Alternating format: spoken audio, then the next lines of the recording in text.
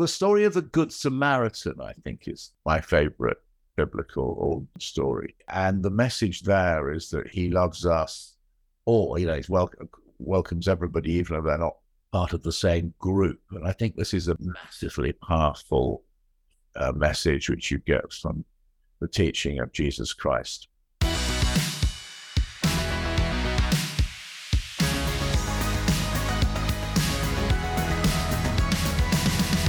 The Profile with Premier Christianity Magazine. Hello and welcome to The Profile with me, Megan Cornwell. This is the show where we delve into the life, faith and ministry of Christians in the public eye. Today I'm joined by the journalist and author Peter Oborne. Peter has twice won Columnist of the Year at the Press Awards, as well as several accolades for his sports writing. He's the former chief political commentator for the Daily Telegraph and former political editor for The Spectator. He's written several books about politics and religion, and his latest work, Faith of Abraham, Why the West is Wrong About Islam, is out now. Peter Oborne, welcome to the show. Hello, lovely to be with you. Peter, the one thing that unites everyone that comes on this show is faith in Jesus. So can you start by telling us a bit about your own personal faith journey? Well, I went to a series of Anglican schools. And we learned a rather old-fashioned version, I should say. Well, the traditional Anglican, matins, evensong, which I remain very attached to. I like that. I feel most at home with that particular version of Anglican Christianity. I love the Domitius and reading the lesson and old-fashioned hymns, and so on.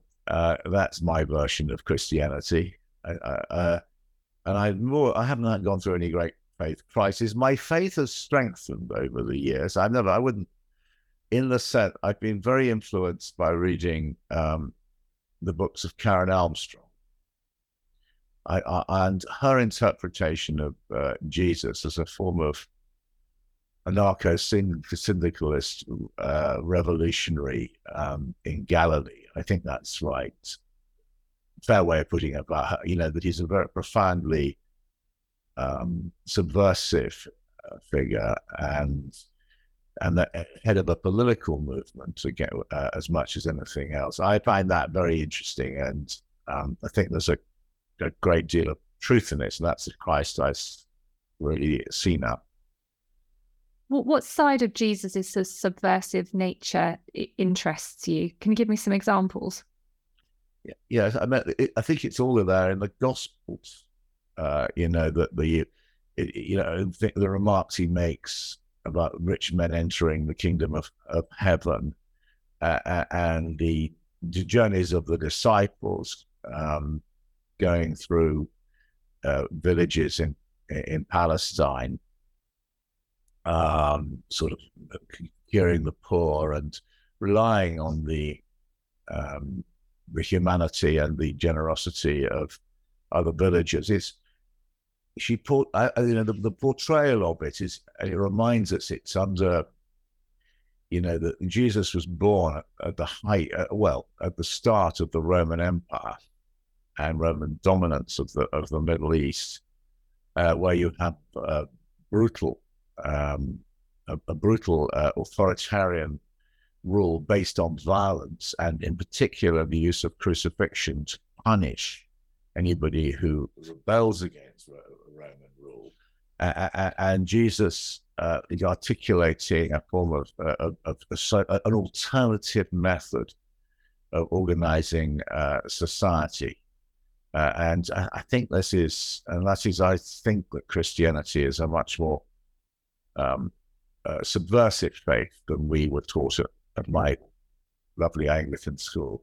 It's interesting that you talk about Jesus as sort of, those are the things about Jesus that you like, those radical teachings around poverty, and woe to the rich, etc. Those sorts of the Beatitudes and kind of thing. Sinners. Yes, the way he embraces sinners. I think that's very important, that people who've kind of outcasts. The story of the Good Samaritan, I think, is my favorite biblical or New Testament story. And the message there is that he loves us all. He welcomes everybody, even if they're not part of the same group. And I think this is a massively powerful message which you get from the teaching of Jesus Christ. And what does your faith mean to you on a day-to-day basis? Do you have a prayer life, or is faith something that you tend to do on a Sunday where you go to church and you connect with God in those times? Well, I try and say my prayers in the morning and the evening. I don't do it as much as I should. I listen or read the Gospels and not all the time, and I read around religious books.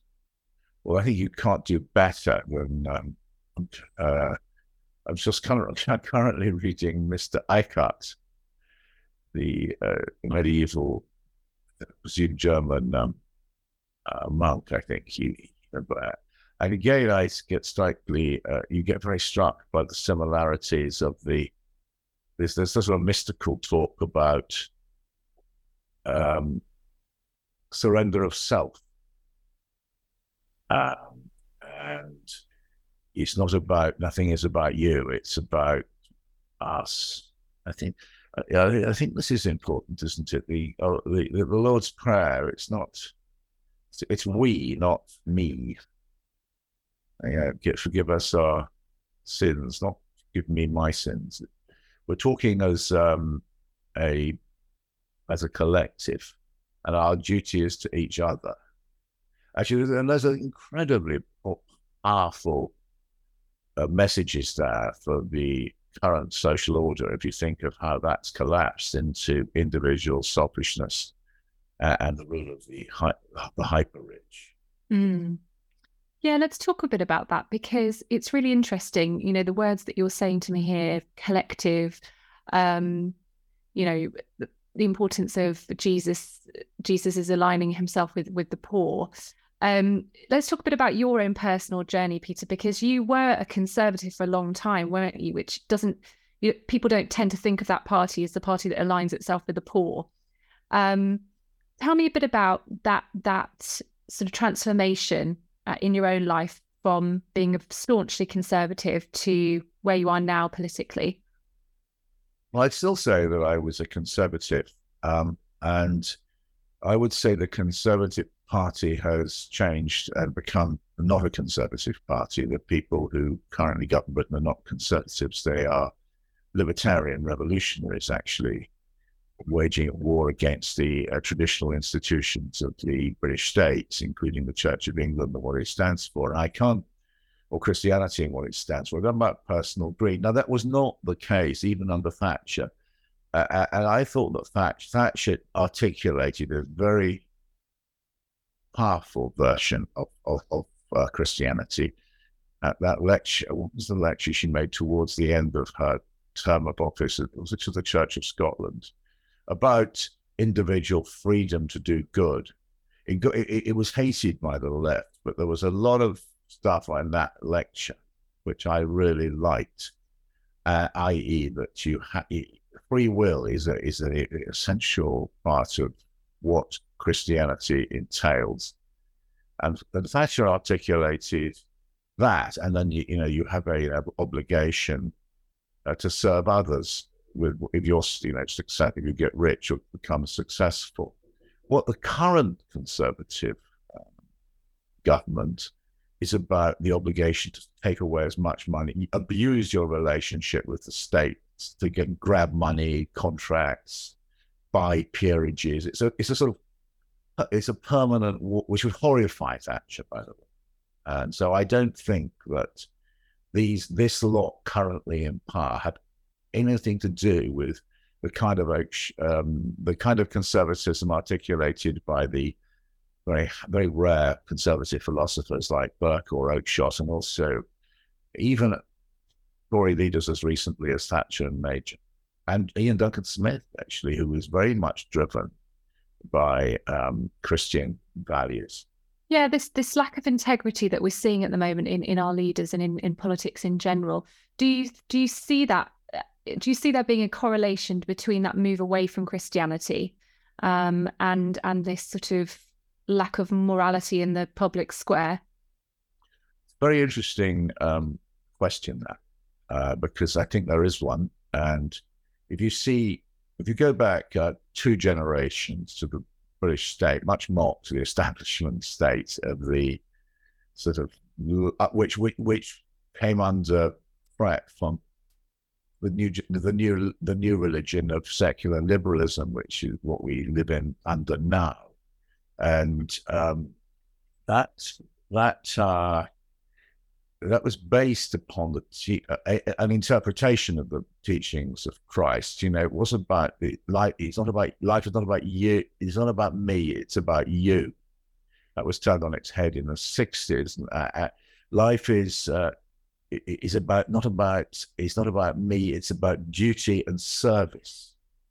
That is, you can see that driving the whole life and sense everything about the late Queen Elizabeth II was about that self-sacrifice. I know it was subject to open charges of hypocrisy, but it was being profoundly sincere. So if you go look at the issue of integrity, we had a prime minister in the shape of Boris Johnson, and Rishi Sunak isn't a lot better, who felt it's perfectly okay to lie and lie and lie. And if you looked at the sort of 60s, John Profumo lied to Parliament. I met him, and that was the end of his career. He went and worked in charity for 40 years. And then I think it was at Thatcher's farewell dinner or something like that, or 10th anniversary dinner, the Queen was invited, as was Profumo, and Profumo was placed on the right hand of the Queen to say, look, we recognize that you have suffered and you have, you've gone to terms. It was a recognition of the immense ethic of integrity, and it is unquestionably connected to Christianity and a sense of right and wrong, which drove British public life. And that had totally vanished. That idea of integrity has gone now. It won't be articulated by any politician that I've seen. And that I do see as you cannot fail to connect that with the what you might call the collapse, or at any rate, a diminution of the role of Christianity or religion generally, actually, in British public life. Yeah, it's really interesting. I mean, I'm sure you would have seen the scandal at the weekend of the MPs, talking about taking £10,000 a day for consultancy work. Matt Hancock, Kwasi Kwarteng were those who don't know were filmed by an undercover. I know, yeah, it's quite extraordinary. But look, and they didn't break any rules apparently, but there they are asking for £10,000 a day to work for someone they don't know to influence government policy. It's just a collapse it's just a subsistence.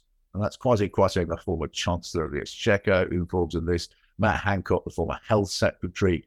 It's just get rich cheap, use public service as a way of self-enrichment. Quite amazing and appalling and shocking and disgusting, actually, and being defended, I think, by other services. Yeah, I mean, I think a lot of people who are living through the cost of living crisis and struggling to make ends meet are completely aghast seeing those politicians acting in that way, demanding those kinds of fees, willing to take on second jobs.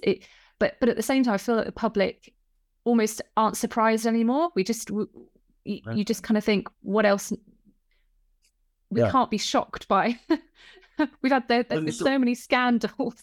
Yeah, I know. It's the sale of, well, in fact, we know that they flogged peerages.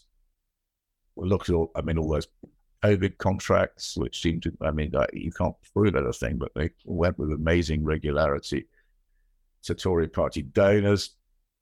they see the current generation of politicians, certainly conservative politicians, interprets public service as a method of self-enrichment. And that is a new form of government, or quite an old form. It reminds me of the corruption of the 18th century, when that was before you had the evangelical Christianity, which in the shape of figures like Wilberforce and Peel and Gladstone set a kind of a set of bars for public life and defined what public life was about.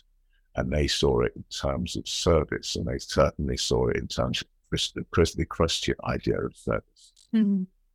It's interesting. I heard Sajid Javid speaking recently, and he was talking about what led to his resigning, which was the catalyst to Boris Johnson having to step down. And he talked about being at the parliamentary prayer breakfast that morning and listening to a sermon about the common good and about service. And it was that precipitated his decision to resign. What do you think is the role of faith in public life and in politics?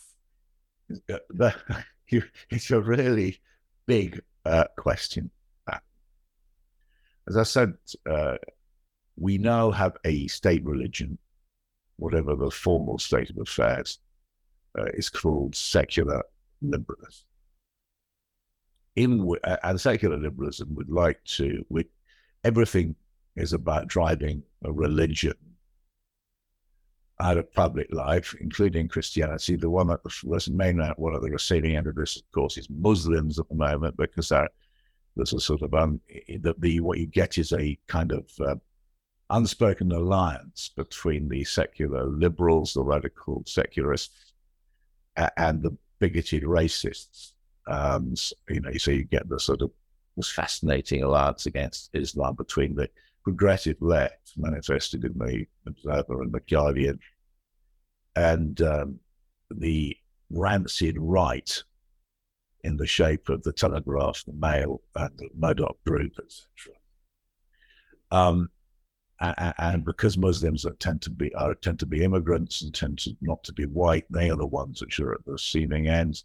But Christianity also gets it in the neck, but it's more protected because it's more establishment, and most Christians have blue eyes, or we don't have white and blue eyes in this country. But there is a common, so faith is under attack, and its legitimacy is constantly challenged. I wrote a lot about the Trojan Horse affair, which was an attack on faith. The Birmingham schools, these wonderful teachers in Birmingham schools who'd done fabulous work rescuing the schools which are so awful. And there's no question that the part of that rescue involved bringing Islamic morality to these schools. And that made them much better schools and linked them much closer to the communities which they serve, which are about 99% Muslim families. And this came under attack from the British government in the shape of Michael Gove, the neoconservative movement, because it's got a sort of ideological fixation on Islam as opposed to it. And also, what's the movement called? As the last year's podcast showed, that the humanists were very much against these schools and wanted to change the sack rates and get rid of the idea of religious teaching in schools. And the Muslims are the most vulnerable, but you wait and see coming for you too, if you're Hindu, Jewish, or Christian, or whatever. Do you see any way forward? If we've said, well, we don't want Christianity anymore, and that had those core values at the centre, what is the way forward for society? Do you have any hope at all? I do, and actually, I think this is a crisis point where we can actually. I hope that the nation will come together in a sense of moral disgust against this conservative government who have betrayed all of the values they inherited from previous generations of conservative leaders. And we need a Labour government. I have all sorts of reservations about Keir Starmer, but we need an alternative government, which will get rid of these bent, or these, because that's so corrupt, and we have to get rid of, change that. And we also have to change the way we live as a society. We have to find a new way of talking to each other, which doesn't involve attacking each other. Allow a new language, which we used to have as a nation. We could engage without insulting each other all the time. We could listen. We need to reconfigure the idea of listening to other people. And the great Christian value, well, but also it's true of other religions. I think it's very important not to claim that Christianity is unique in any way among great religions in this.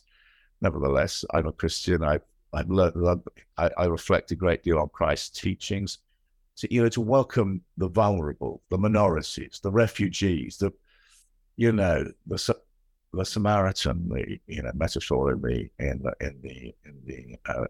the Gospels, and that's who we are. And that's we fight for the underdog, because that's we're on the side of the underdog. So the great national foundation myth of modern Britain is World War II. It's 1940. We're fighting as the underdog against something barbarous and foul, and we're fighting for the marginalized, the oppressed. In World War II, we didn't do enough, but the Jews who were being massacred and danger of the Holocaust. That's what we're about as a nation, and we're not about greed. I think there has been a new generation of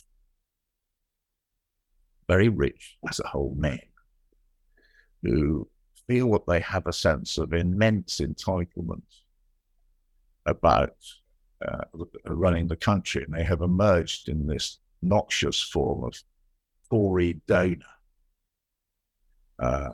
And they give money to political parties and other organizations which influence the political process, think tanks.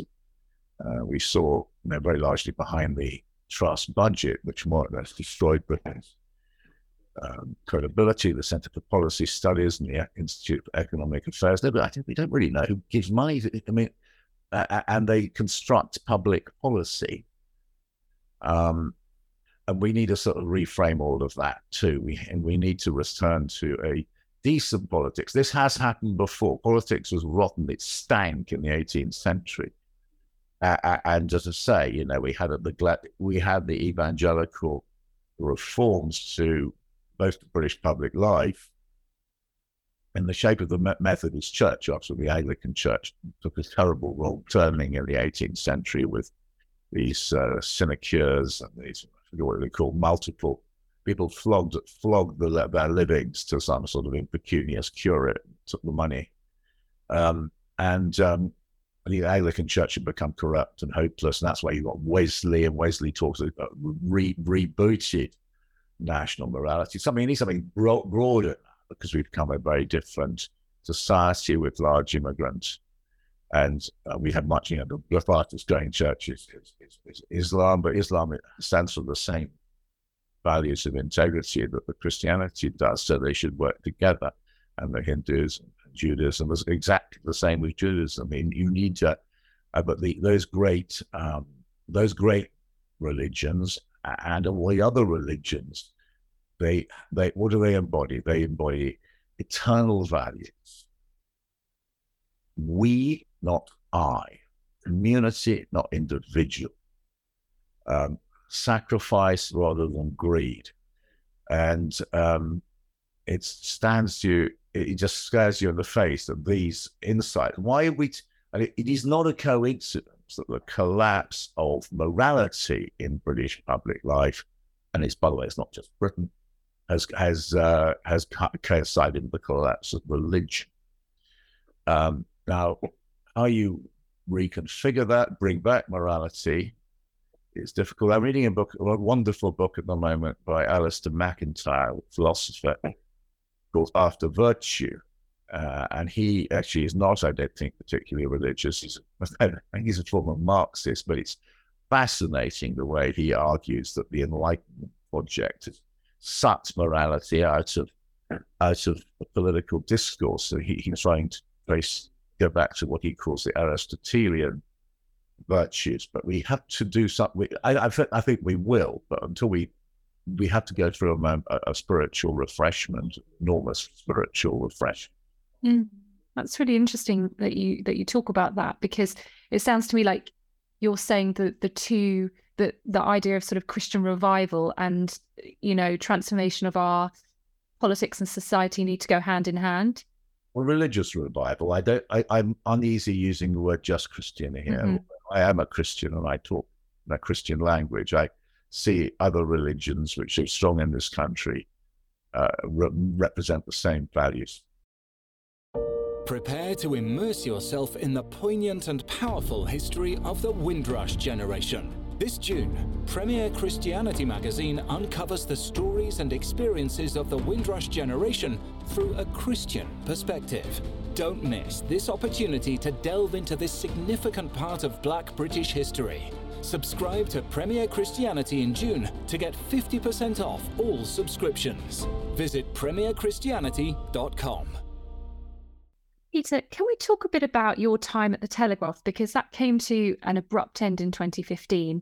And it strikes me that when you talk about those values of we versus I, that you really put that into practice during that time, because you publicly exposed some of the wrongdoing that was going on at the Telegraph. Can you tell us a bit about that time and about how you came to the conviction that you needed to take the stark action that you took?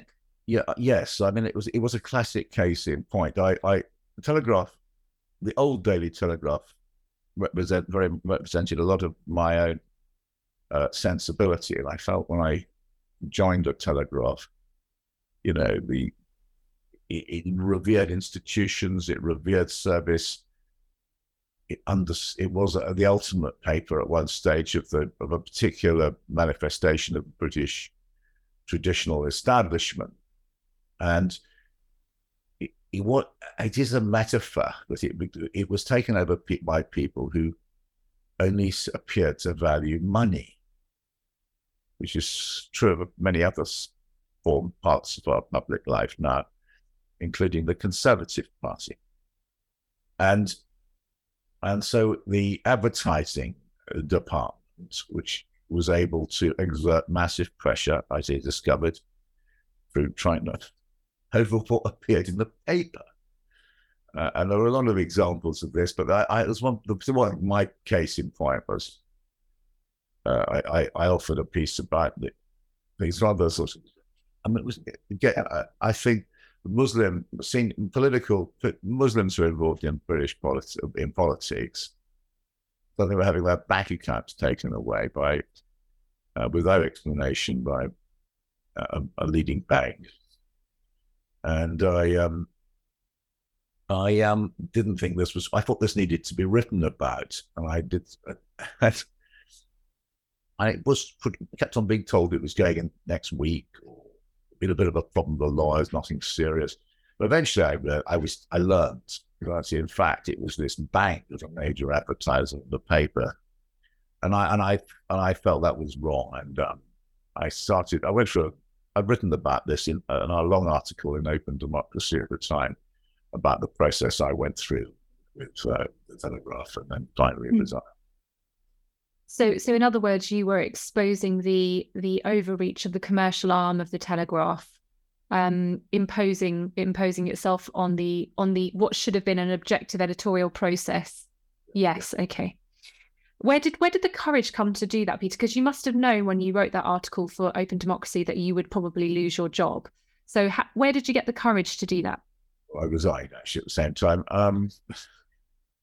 I definitely think I got it. I have a sense of, we all should have a sense of right and wrong. I wrote a book in 2005 in the wake of the Iraq War, the rise of political lying. And that was the most, the Iraq War for me was a very profound moment when I realized the British Prime Minister, allied with the British state, particularly in the shape of the intelligence services, MI6, had conjured up something which didn't exist, the weapons of mass destruction, to justify what we now can see as it was an illegal war, which we could see at the time was an illegal war. And it made me quite upset. That's why I wrote this book about lying in British public life, because I do think that you can't have a public conversation about or a private conversation about anything if people lie. And so we went to this war, which we're still suffering from the consequences today, and brought, I don't know how many hundreds of thousands, millions have died as a result, and the terrible things that emerged from it, like the rise of ISIS, the enfranchisement of Al Qaeda, the state collapse of Iraq from a lie, and you can't do business on that basis, either at the public level, or indeed you wouldn't sort of want to deal with your bank if they suddenly told you the wrong amount was in your bank account because that was convenient to your bank, or anybody you ever deal with, and to be learned. So that's why I wrote that book, and I did think that I was trying to tell the truth about what went on in the Iraq War and its aftermath, and I then I brought that into the Telegraph when I moved there, and I do think there's a particular role of a journalist. This was my analysis. I think the politicians do have to make difficult decisions about what they say publicly. Sometimes they can jeopardize lives or by telling the truth. Sometimes they simply feel they can't because they don't want to upset their supporters. But for journalists, our role, I think, is simply to tell the truth. It's very simple. We don't have power, but we can tell the truth. And that's a public to the public, and that is quite a privileged position to be in, except that the vast majority of British journalists do not see it that way. They think their role and particularly this is the big newspaper groups, of actually telling the lies the politicians want them to tell. And we see that again and again. We saw it during the Iraq War, but we've seen it many times since over Libya and Afghanistan, Brexit, you go on and on. And that's a trend. Is that just a case of lazy journalism, do you think? No, it's structural, because they read the papers now. If you look at the kind of the rise of Boris Johnson and his survival as Prime Minister for 3 years, he was lying all the time. I wrote a book about that too, The Assault on Truth. But it was a journalist who sort of revealed the Partygate as such. It was a Guardian journalist who revealed that. So in a sense, it was good journalism. Pippa Crerar. Pippa Crerar was on the Mirror, actually. She's at the Guardian now, I think. Very much so. She did really well. Yes. And that came very late. Well, it came 2 or 3 years into the period.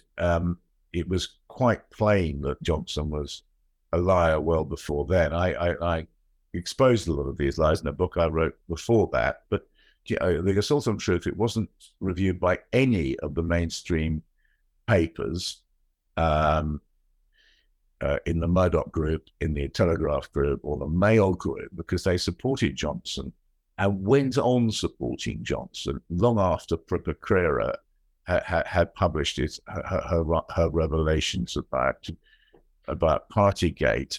In fact, they all went on supporting Johnson until the day he left.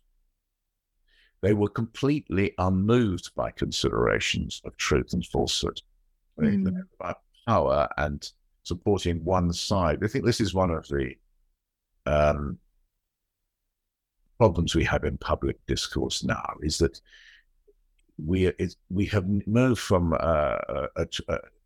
we used to have a single idea of truth, a single exists a commonly understood notion of truth. We've now moved to what sociologists or anthropologists call tribal epistemology. There is a truth according to which side you're on. And the idea you can identify truth empirically and say this is what it is has to all intents and purposes vanished from public life. Now that means that we can't have a political debate about anything, because the old political debates were based on an agreed set of facts about the size of the economy or the effect of this or that. Now it's simply just shouting at each other across an abyss. Yeah, I mean, what you're saying reminds me of the whole transgender debate going on at the moment. You know, you've got women saying, "Well, hang on, this is biology. Men can't become women," and then you've got, you know, the other side, the sort of LGBT plus lobby saying, "Well, no, we can become women. Yeah, this is truth. This is fact." And you've got that conflict. I don't know if you've got any thoughts on that. My only thoughts on that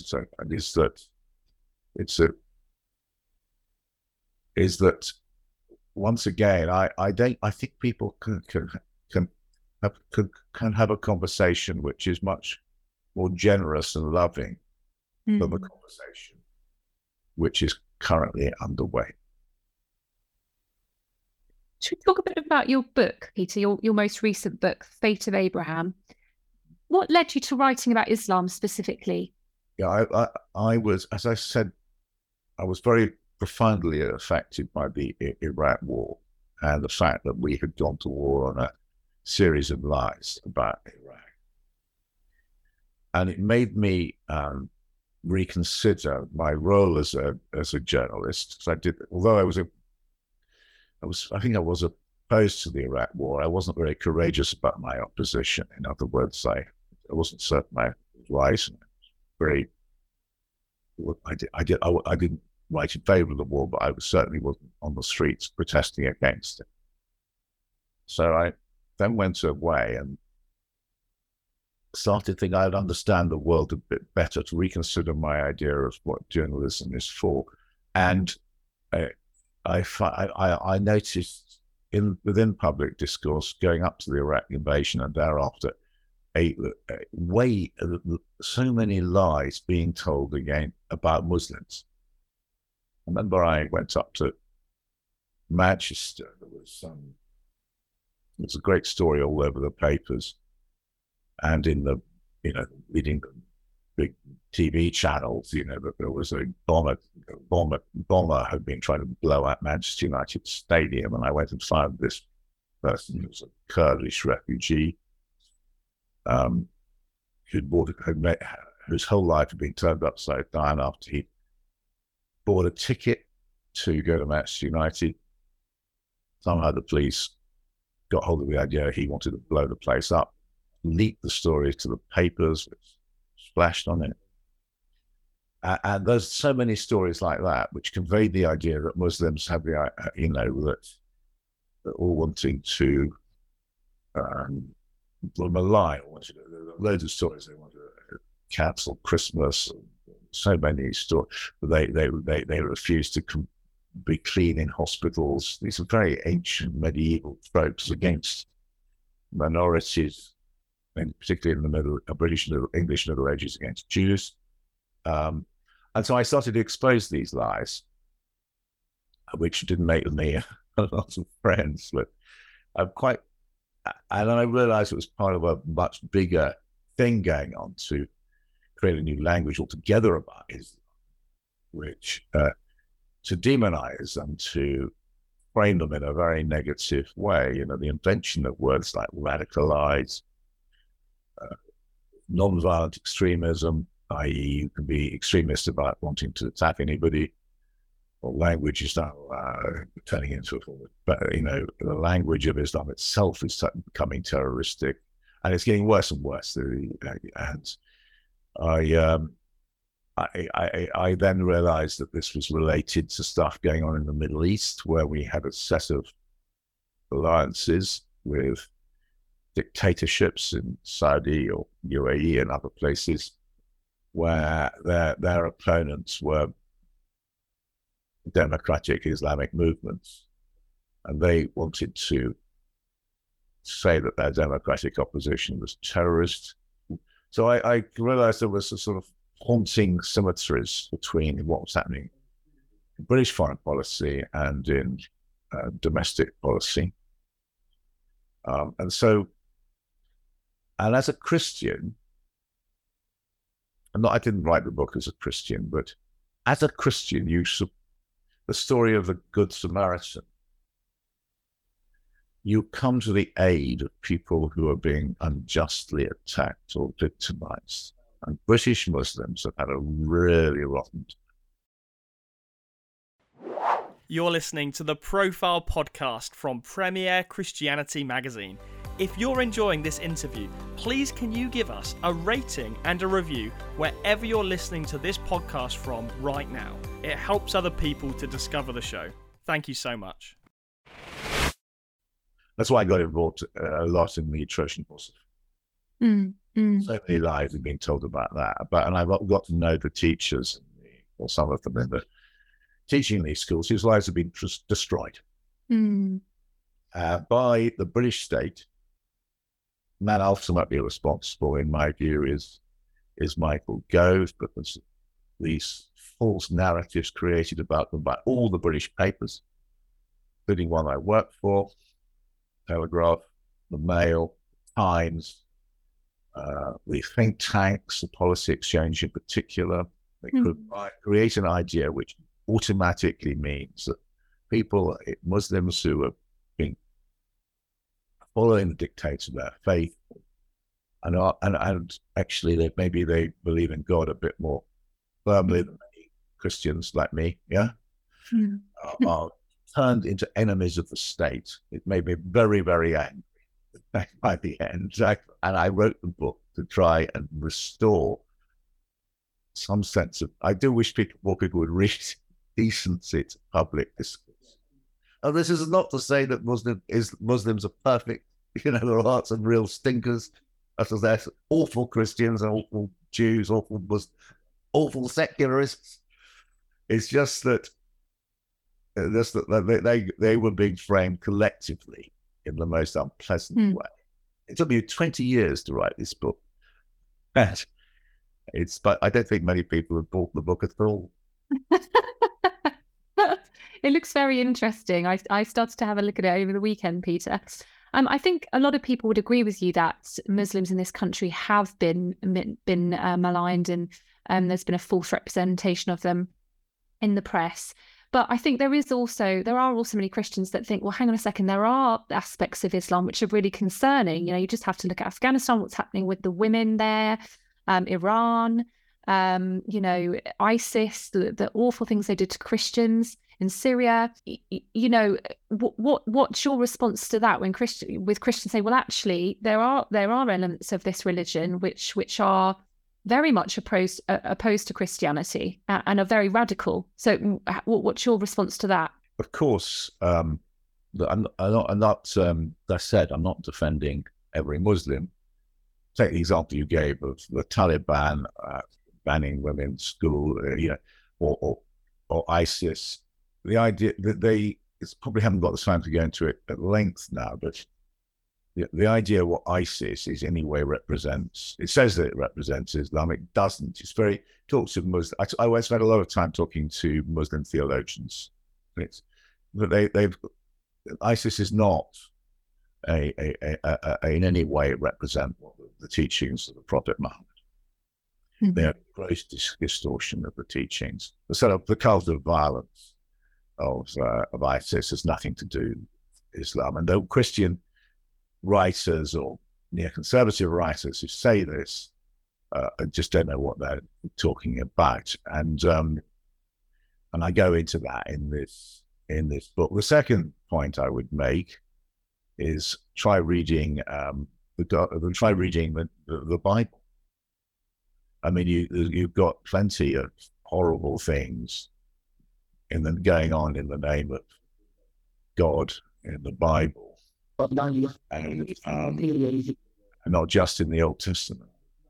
So it's there are you can make the same charges if you want to against Christianity, and I would point to the deranged Christian Zionist movement, or in the States, which have had a terrible effect on American foreign policy in the last 20 to 30 years.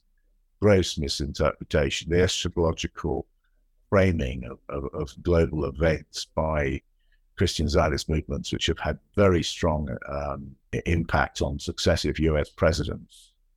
I set that out in the book. So I'm of course there are Muslims who do. Are you talking about things like the moving of the embassy, the American embassy?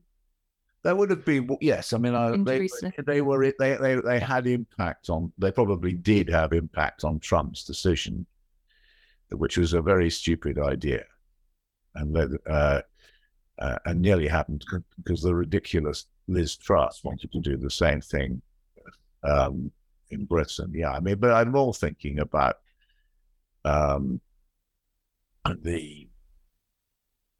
policies across the Middle East, the sort of series of wars, the idea that there's an end times when Muslims are the enemy, and so the Jews, and it's very powerful in the United States. And then it turned itself into an appalling language about Muslims in the United States, particularly in the aftermath of 9/11, where a mad public discourse encouraged by mainstream US politicians and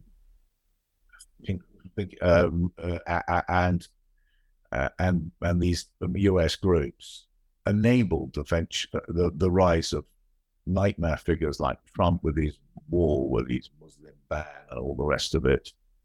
And so I do accept very much that there are, of course, ISIS claims to have some form of connection with Islam. It defies the teachings of Islam. I'd say that exactly the same would be true of these militant Christian groups in the United States. It's really interesting analysis. Finally, look, I just want to say there are thousands of Christians listening to this interview. What could they be praying for you specifically? Well, for me specifically, I think that the teaching of Christ, going back to what it can come about, and what Christ was teaching was love, tolerance, kindness, compassion, an acceptance of outsiders, and a new kind of world where we care for each other rather than condemn each other. And I think that's what Christ's very short period on this planet was all about. And I think that the more we reflect on the lessons of Christ's journeys around Galilee and in Jerusalem, the better people, and we can pray to become better people and like Jesus Christ. Sounds to me like you're saying the prayer would be for you to grow closer to Jesus and to better reflect him to the world through the work that you're doing. Well, I think that's what you all should do as Christians, isn't it? It's a central thing we must all do, and you'll become much better people and make the world a much better place. Absolutely. Well, thanks, Peter. It's been lovely to meet you today. We carry on. I think we have entered a moment of profound political, social, and above all, spiritual change. I think we're living through that at the moment. We only recently embarked on it, and there's lots of dangers and suffering ahead, but I think we will emerge from it in a different, as better people. You've been listening to The Profile in association with Premier Christianity Magazine.